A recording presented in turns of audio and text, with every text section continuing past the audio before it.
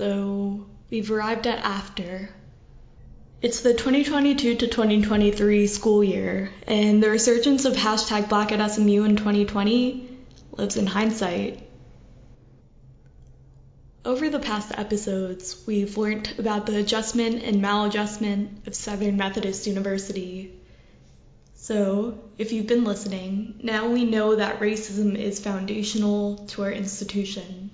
It was literally written into our founding, and as Professor Ray Jordan said in the first episode, words that I keep coming back to, how you start a thing is as important, if not more important, than how you end a thing. But let's go against that for a moment. Let's go against everything that this podcast stands for and ignore history for a second. Instead, let's examine our present and our future. SMU is a predominantly white institution, or a PWI. This term describes when a majority of an institution is white, and it usually alludes to historical whiteness, which is kind of a euphemism for segregation. SMU is currently invested in cultivating a more diverse and equitable community, and I truly believe that we're making progress. If I didn't, this podcast would not exist. However, let's assess our present through the eyes of Dr. King. He wished all men of goodwill would be maladjusted until the good society is realized. And I feel like we've covered a lot of ground on that quote. We have talked about men of goodwill. We've talked about what being maladjusted could look like in the past and present. But one thing that we have to explore more deeply is the good society, until the good society is realized. So when you close your eyes and imagine what a liberated, good society would look like, is SMU there? Or does the good society not have space for institutions like SMU at all? Today, I'm going to give you some tools to help you decide for yourself. My name is Shara Jayaraja. I'm a Human Rights Fellow at SMU, and this is Maladjusted. Being an SMU Mustang to me means that you adopted the whole spirit of the place, that you love the campus. Athletics is an important part of SMU. Playing the Chicago. I don't like doing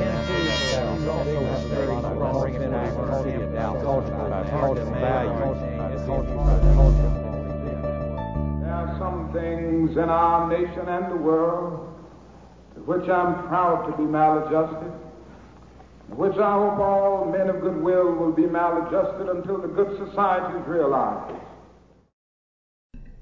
I had the opportunity to talk to so many incredible people through this podcast, and many of the people that I interviewed mentioned that their time at SMU informed their advocacy.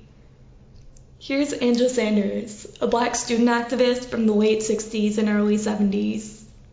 World changers shaped here. I love that slogan.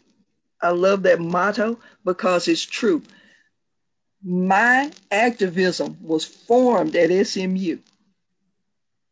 I didn't intend for that to happen. I never dreamed it would happen. But a fire was lit in me on that campus.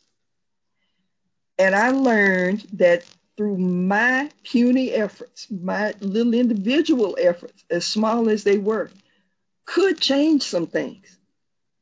And when you realize that, it's so empowering. That's a lovely and empowering framing of the trials of being a Black student in the early years of desegregation at SMU. But it's also important to consider that that's just one framing, and that's not universal. Here's the voice of Jessica Perez-Jankosi, who's a more recent SMU alum and a member of Multicultural Greek Life.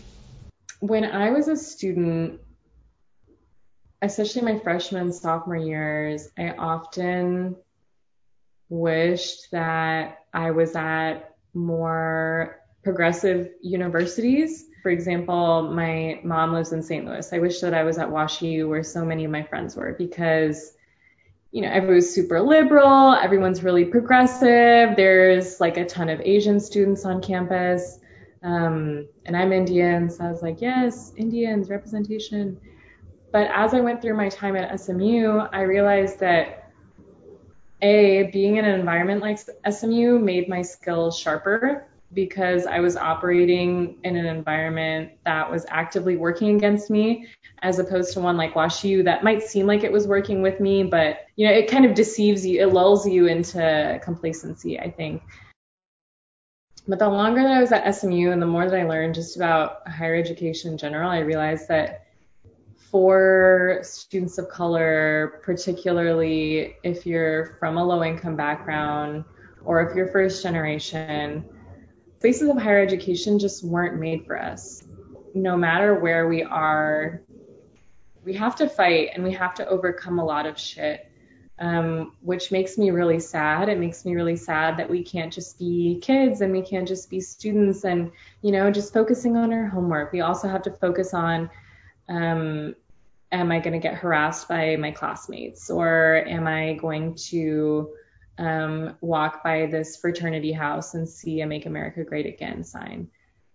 It makes me sad for us, but also it makes me realize that we are the strongest, most courageous, most resilient people, right? Like we as people of color, particularly for Black students, particularly for Indigenous students, like we're overcoming so much just by existing in this place that was never meant for us to be at.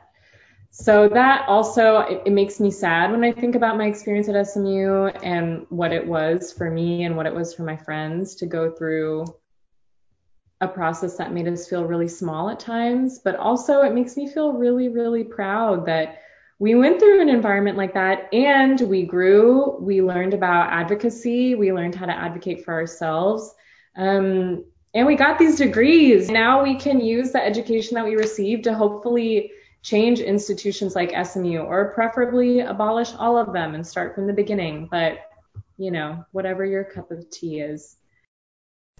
Now let's zoom in on that last part for a second. Start from scratch? Reform versus abolition.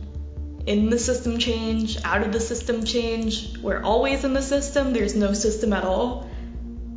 What do we want? What's realistic? What's practical? What's our end goal? What needs to happen?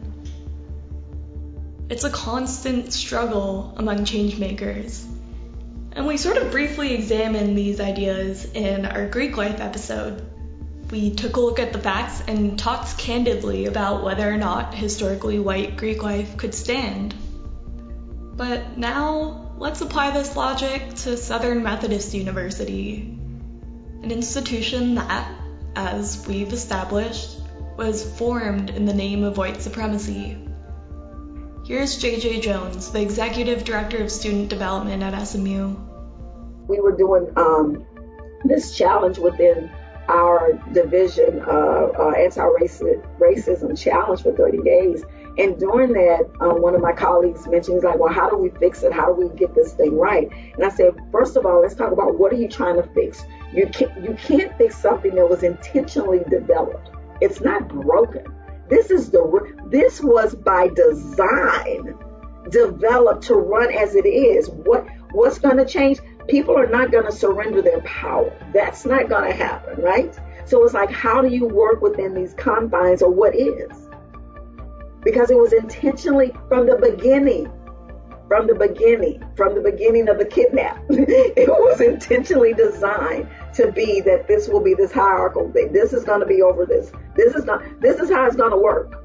And that's what we live and work in. So how do we live and work within that? Because I'm not going to give up the power. That's not going to happen.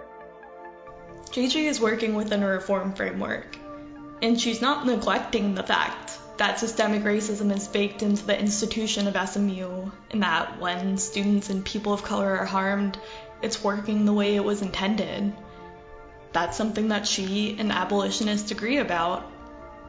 But what she does with the information is different. She works with the knowledge that people don't cede their power. It's really hard to imagine a solution to this issue, but that doesn't mean that we stop working. We just do the best we can within a flawed system. You know, and I believe this with all of my heart. You cannot change the hearts and the minds of men. We do not have the power there, but I can make you think.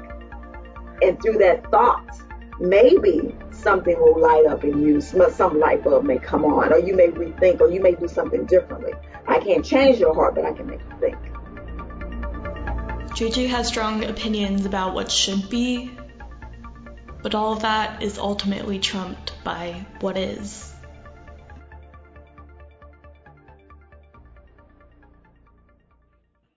This is the interesting part about our nation, about any institution or organization.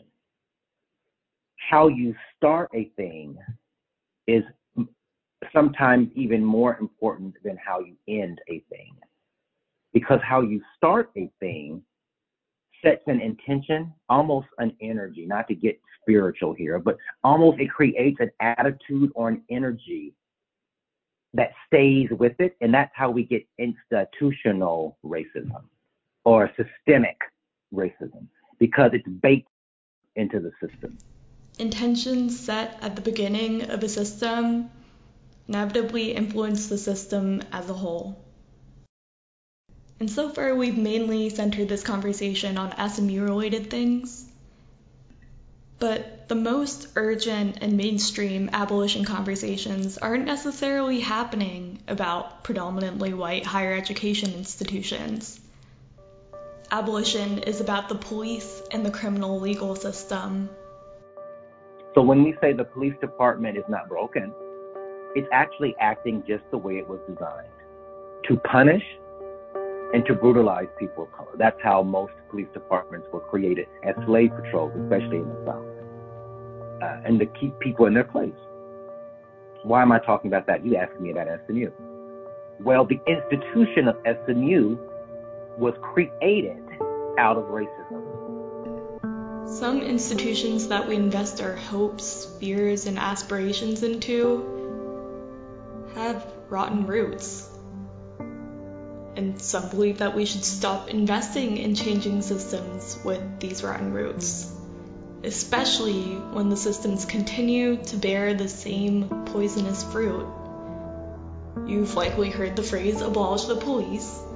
The American police system has indisputably racist origins, as Professor Jordan said, tracing back to fugitive slave patrols. When the police disproportionately wreak violence against communities of color, they are working in accordance with the intentions set at their origins. Professor Jordan goes on to draw the connection to SMU. You can hear in the first episode that Professor Jordan told us about the racist underpinnings of this university. So the argument goes that when students experience racism, that was the way that SMU was intended to function. SMU was expressly not built for students of color to attend, and that legacy continues today. But we know this all in theory. The question comes back to, what do we do about this? When you dream of freedom, when you dream of liberation, what do you see happening next? Abolitionists are incredibly concerned about what is. But ultimately, the concern returns to what should be. When I was researching for this episode, I thought that there is an important thread to follow between SMU and the police. Two institutions with indisputably racist origins that are continuing to wreak disproportionate harm on communities of color. And let me be clear, I understand that the danger that people in carceral systems and people in academic institutions face are very different in nature, but I think it's worth exploring nonetheless. So I went to the heads of these institutions in an SMU context. I'm Gerald Turner, president of SMU. I'm Jim Walters. I'm the chief of police at SMU. Both of these men were present during a crisis in their institution. For Jim Walters, it was the murder of George Floyd.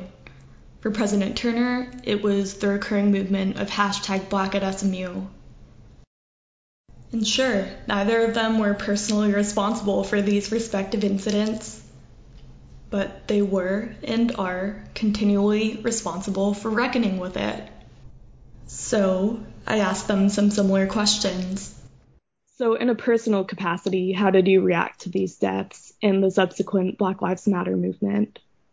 I was outraged by the murder of George Floyd. I remember where I was at, what I was doing when I first saw it.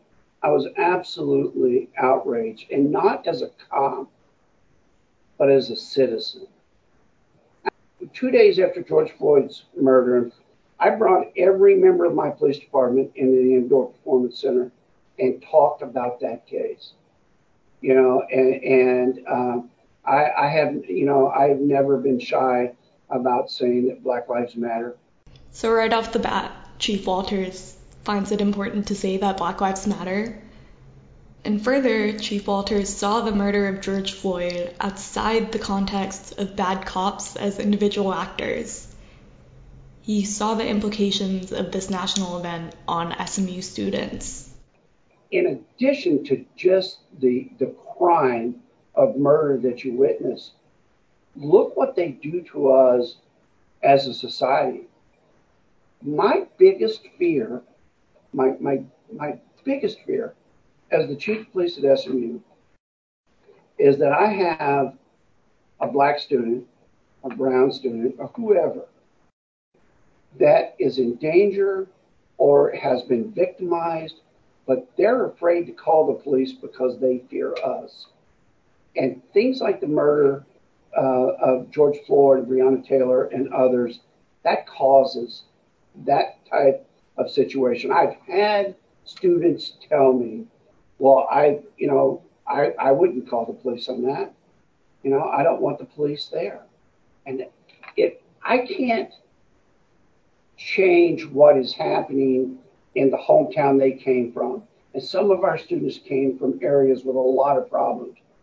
But our job is to make this little bubble a safety zone for them. But when things like that happen, that just damages all of us and everything we're trying to do. And it's infuriating.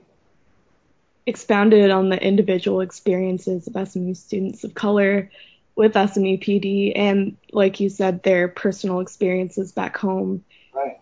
What bearing does this have on the trust between SMU PD and the community? You live your life based on your life experiences, right? And so if your life experiences with the police and you don't ever have to have been profiled, beaten, or anything by an officer, but if that is what your family, friends, acquaintances, or what you see in the media, it's your experience. So your expectations are based on your experience. And the only way that we can change that is by creating a positive experience between those students and my officers. We're one of the highest trained police departments in the United States. We have very strict disciplinary policies in regards to bias and so forth. None of that matters until we connect on that human level. It's not the job of our students you got to get to know and learn more about the police department. It's the other way around. Walters and SMU PD aren't responsible for the murder of George Floyd, but Walters finds that the burden is on them to handle the repercussions. He finds it incumbent on the department to forge interpersonal connections in the community and create reparative experiences with students. So what I was thinking when I was conducting these interviews is George Floyd had this major public implication on the police and in turn SMU Police Department. So the equivalent to that I found was #BlackAtSMU, the student movements that drew all sorts of publicity and interest and backlash to SMU. So in the same way that Jim Walters isn't personally responsible for the death of George Floyd, President Turner isn't personally responsible for the instances of racism that people tweeted about at the hashtag #BlackAtSMU. But nevertheless, it has implications on the institution that he stands for. So just like Jim Walters, I was deliberate about asking President Turner about his personal response to hashtag #BlackAtSMU. Over the summer of 2020, hashtag #BlackAtSMU trended on Twitter amidst the resurgence that we're talking about. So in a personal capacity, how did you react to these stories that students reported? When things started happening in 2015, and there were some social media comments and so on, I immediately told our vice president that I want to meet with every African American student that has an office in anything. So President Turner went on to talk at length about the development of Cultural Intelligence Initiative at SMU, and he considered the events of summer 2020 really important and a great opportunity for Cultural Intelligence Initiative, bias reporting systems, and all these other things that were built for students of color to get broad-based buy-in from people who weren't personally affected, which is, of course, to say white people. Because the comments that were coming out, a lot of them that were quoted were, there were some overt racism things, but a lot of it was ignorance, and a lot of it was not having any acquaintance with a person of color, where you would know what was offensive and what wasn't, and what your assumptions were, and so on. As far as President Turner characterizing these comments as pure ignorance, I urge you to scroll through the hashtag #BlackAtSMU and decide for yourself. She and I wanted to develop some way to begin to get everyone under a common umbrella of learning without there being accusers and those being accused. And so just to discuss the vicissitudes of human existence as they really relate to people of color. We can scream and yell and do a lot of things, but if you want systemic change, then systemic change is what, frankly, I'm interested in. I want the place to be better when I leave it, and it not to be better over the next 3 months and then resort back to what it was.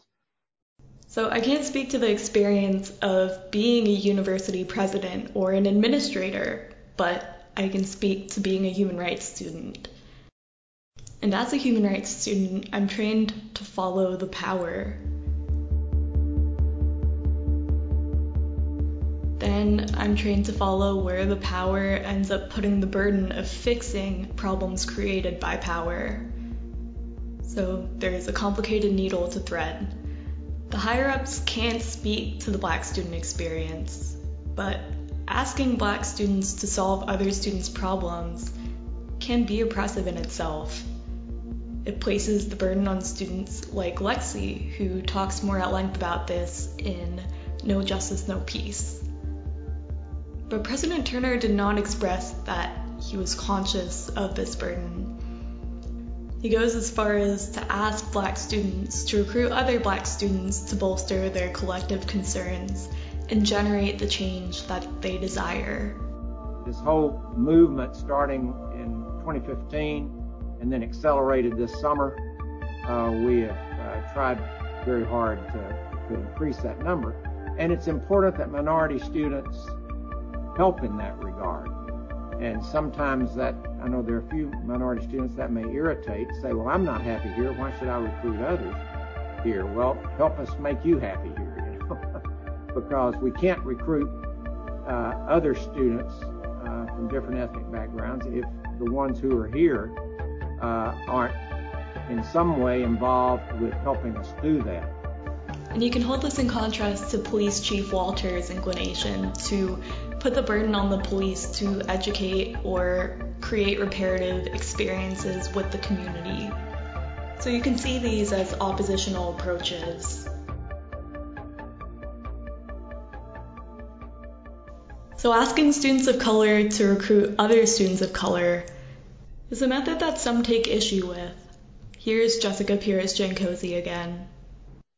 I remember one year there was a Black at SMU banquet that I went to, and RGT, the president of SMU, he spoke to the group, and one of the things he said was, tell Black students to come to SMU, like y'all have to go out and communicate to them that this is a place where they can come and yada yada. And I'm thinking to myself, I'm like, SMU, and I think this is a problem for university structures as a whole, focus so much on recruiting students of color, recruiting Black students, recruiting brown students, but they do not devote any time, any money on retention. It's just not a priority to them. So then you have students who don't feel welcomed and they transfer. SMU lives another day and really genuinely does not care. And there is some truth to what Jessica is saying. Throughout our interview, President Turner emphasized enrollment, but there's a little bit of a superficial quality I found to the way President Turner described attracting Black students. He talked a lot about optics and putting people of color in visible positions. I believe it is so important to get them here, but that requires also people seeing individuals that look like them on campus. And so I think it's very important in student affairs that Dr. K.C. Majay is the vice president, and that the dean of admissions is Elena Hicks, African American also, and that many of the people who are in student affairs are minorities.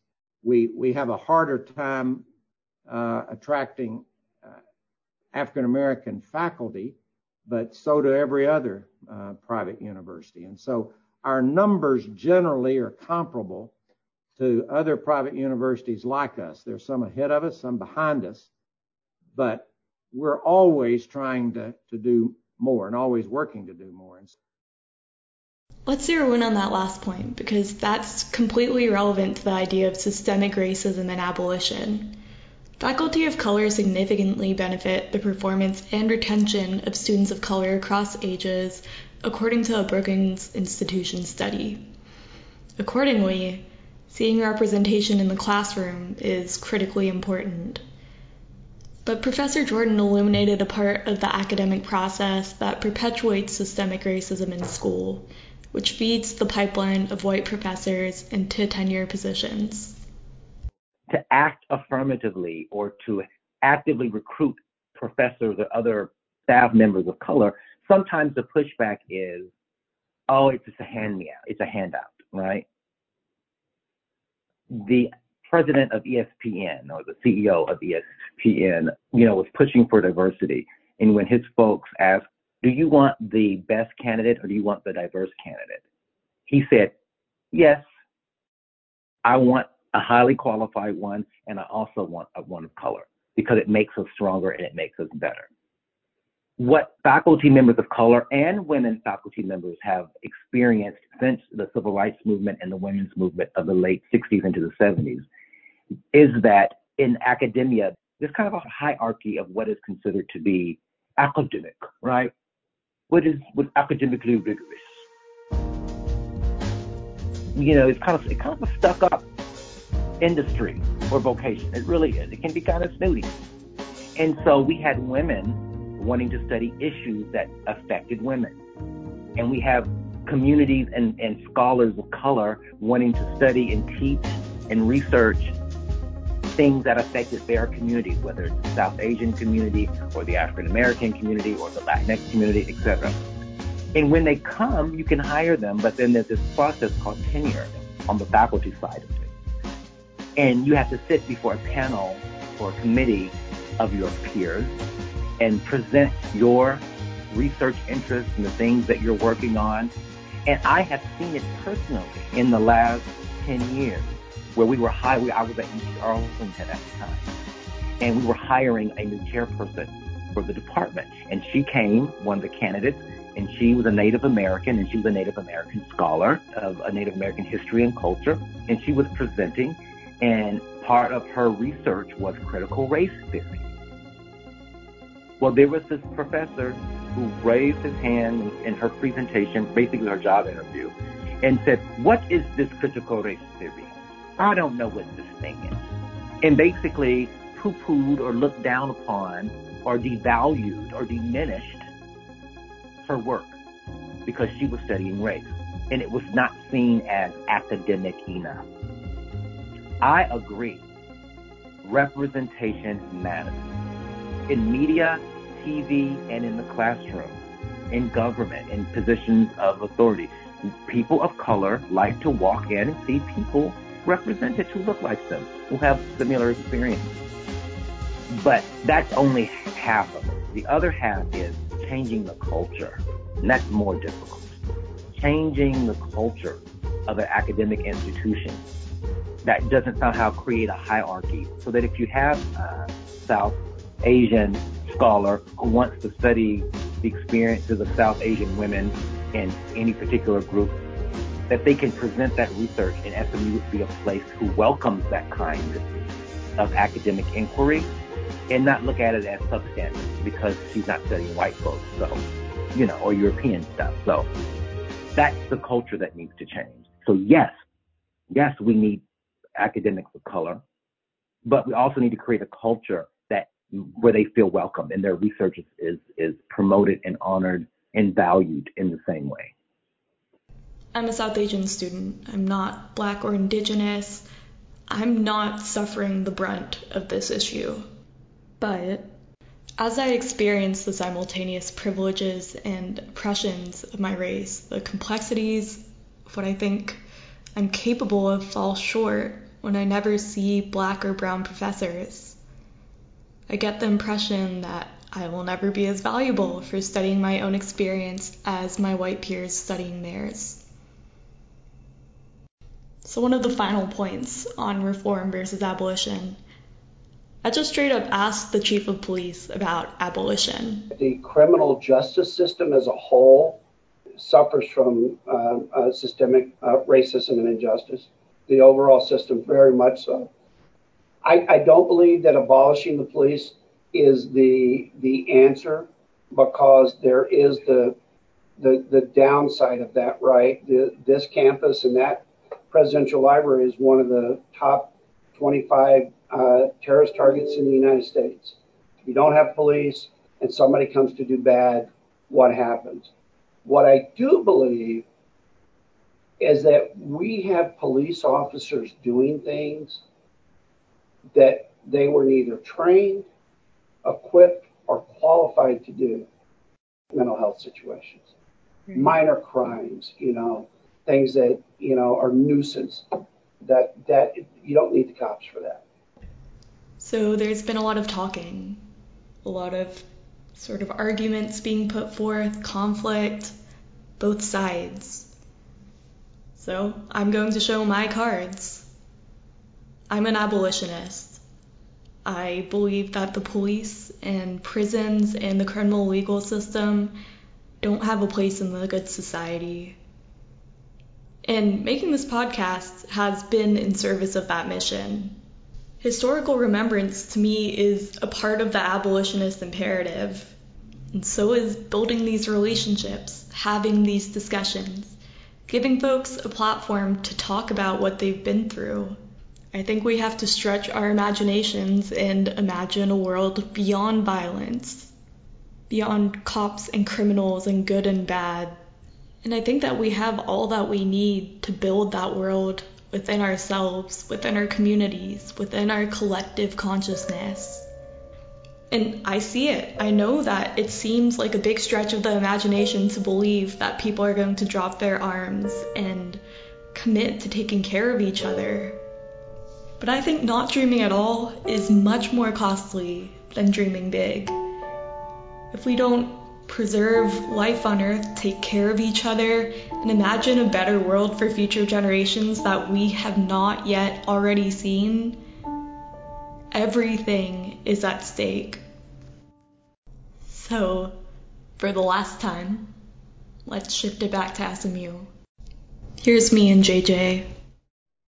SMU was conceived to be an instrument of white supremacy, to maintain Southern conservatism, to allow students to congregate together. So the SMU that is now, is so contrary to the founders' visions just as America now is so contrary to the founders' visions. And that's what you're working against. That's what you're working against, because you guys in the psyche of people like, oh my God, what this is this what's supposed to be how this work? It's just it's a contradiction. It's a mind change and mind shift. And there's a lot that you have to peel back the onion. Some folks don't want the onion to be peeled back because of the realizations that they will find. And it's to the core. Like, it's to your core. But, until we are willing to totally peel back that onion, release the core and work at that, we're going to just continue to just make these little, the needle is being moved, but it's being moved. And then sometimes it's like, how you scratch the record. You probably don't know about records. Back in the time we had records, scratch the record and start all over. Like, it's just, yeah. SMU community members of color collectively bear pain that white students don't. And I continually wonder if it's worth it. I continually wonder if I can ethically recommend SMU to prospective students of color. Sometimes it physically hurts to know the legacy of capital R racism on this campus. Build it and they shall come. If there was more of a critical mass of students of color, if we organized better, if we built better coalitions, then, in the logic of those in power, things would improve for us. But I reject this. I reject the false binary that the student of color experience can only improve when we increase enrollment numbers. I reject the notion that students of color ought to be the architects of our fate. But, of course, we are, over and over again. We are the ones that hold this institution accountable. Black students, faculty, and alumni groups spent the summer of 2020 drafting demands lists and action plans for the university. Members of Black Unity Forum further distilled the needs of numerous interest groups to accommodate SMU administrators. None of these leaders were compensated for their time and emotional labor, for being brave, for telling the traumatic truth during a traumatic summer, and providing solutions.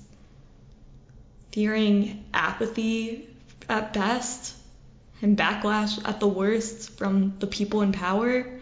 So sure, maybe no one paid anyone, but there was an unbelievable cost.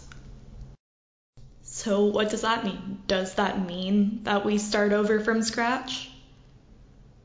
Or can we fix this? In the winter of 2020, the SMU Human Rights Council brought the preeminent Black feminist scholar, activist, Angela Davis. She is the mother of modern abolition movements. And I got the chance to ask her one question. Your teaching career spans across a wide range of colleges and universities of varying institutional legacies. Taking your experiences into account, I would love to hear your perspective on the role of predominantly white institutions. Can PWIs serve a positive function distinct from the Eurocentrism, racism, and elitism that characterizes their origins? Well, yeah, I mean, you're right. I've been involved in predominantly white educational institutions as a student, as a professor. So I have to answer that question in the affirmative.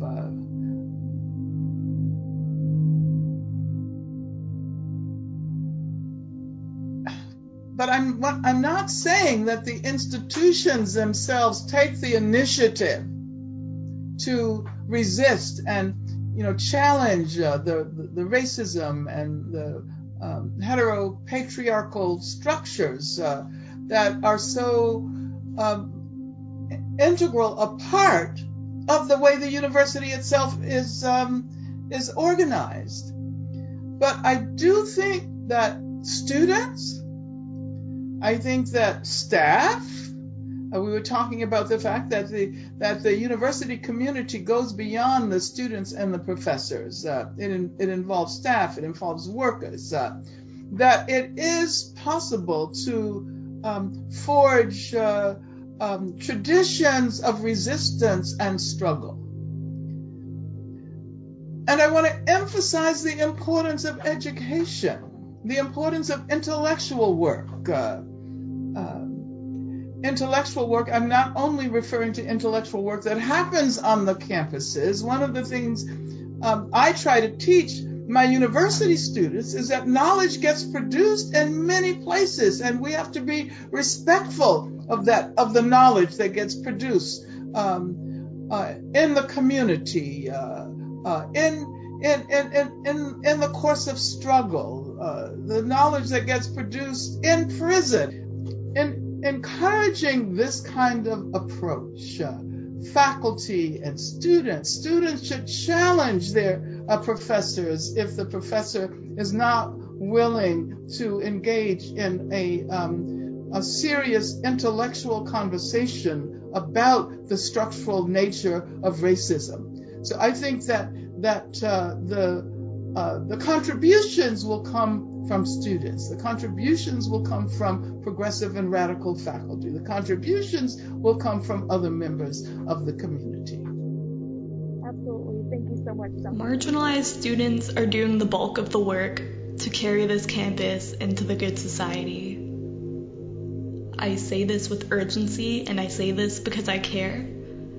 If we want to assure the future of our university, the university that so many love, my white peers must maladjust. We cannot furnish this campus to accommodate racism. The burden cannot fall on students of color over and over again to construct their own community spaces that resist the very core of SMU. SMU must adjust to us. How you start a thing is sometimes even more important than how you end a thing. This podcast has been a platform for campus leaders to tell you the truth about SMU's relationship with race throughout its history. But the practice of maladjustment goes beyond bearing witness. I urge you to interrogate the ways that you may adjust to the systems of white supremacy in your own life. Believe the truth that people tell about themselves. And above all, be the people of goodwill that will realize Dr. King's good society. I think and I pray that we're at a critical moment. I feel the wind blowing, right? I feel us shifting as a nation, and I'm very, very happy about that. Monuments falling all over the country, we're reprioritizing how we fund this is a moment, and we don't need to sleep on it. We need to take advantage of this moment that we're being given. And I believe SMU, as well as any other institution that sees themselves living way into the future for another 100 years, cannot do that until it reckons with race.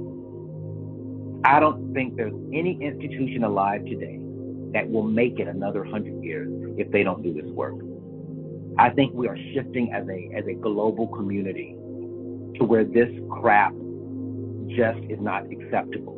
White supremacy is just not acceptable. Centering whiteness in absolutely everything is irrelevant. That we must make a concerted effort to diversify what we offer and who we are and the sensibilities of how we do business in the world. And I don't think SMU will make it another 100 years if it doesn't, which is why I think we see lots of organizations trying to speak out and trying to get ahead of the curveball. Because it's just bad for business if they don't. So now, to say thank you. Brad, you made all of this possible. Thank you. To people that constantly inspire me, Ethan Gerwitz, Maddie Hanratty, Bethany Bass, Nia Kamau, Lamisa Mustafa, and the SMU Human Rights Program. Thank you, Ray Jordan, Layla Gully, DeMarcus Allen, Lexi Quinton, Jessica Perez-Jancosi, Spiro Caldwell and family, Angel Sanders, Jennifer Jones, Brittany Martin, Jill Kelly, John Georges, Gerald Levias, Jim Walters, President Turner, Kelsey Hodge, Bree Tolley, Ashton Woods, Renee Martinez, Chad Lazari, Zane Dodd, Shahan Bargby, Prashawn Winter, Mom, Dad, and everyone who allowed themselves to be moved by this podcast. You all give me hope. There are some things in our nation and the world which I'm proud to be maladjusted, which I hope all men of goodwill will be maladjusted until the good society is realized.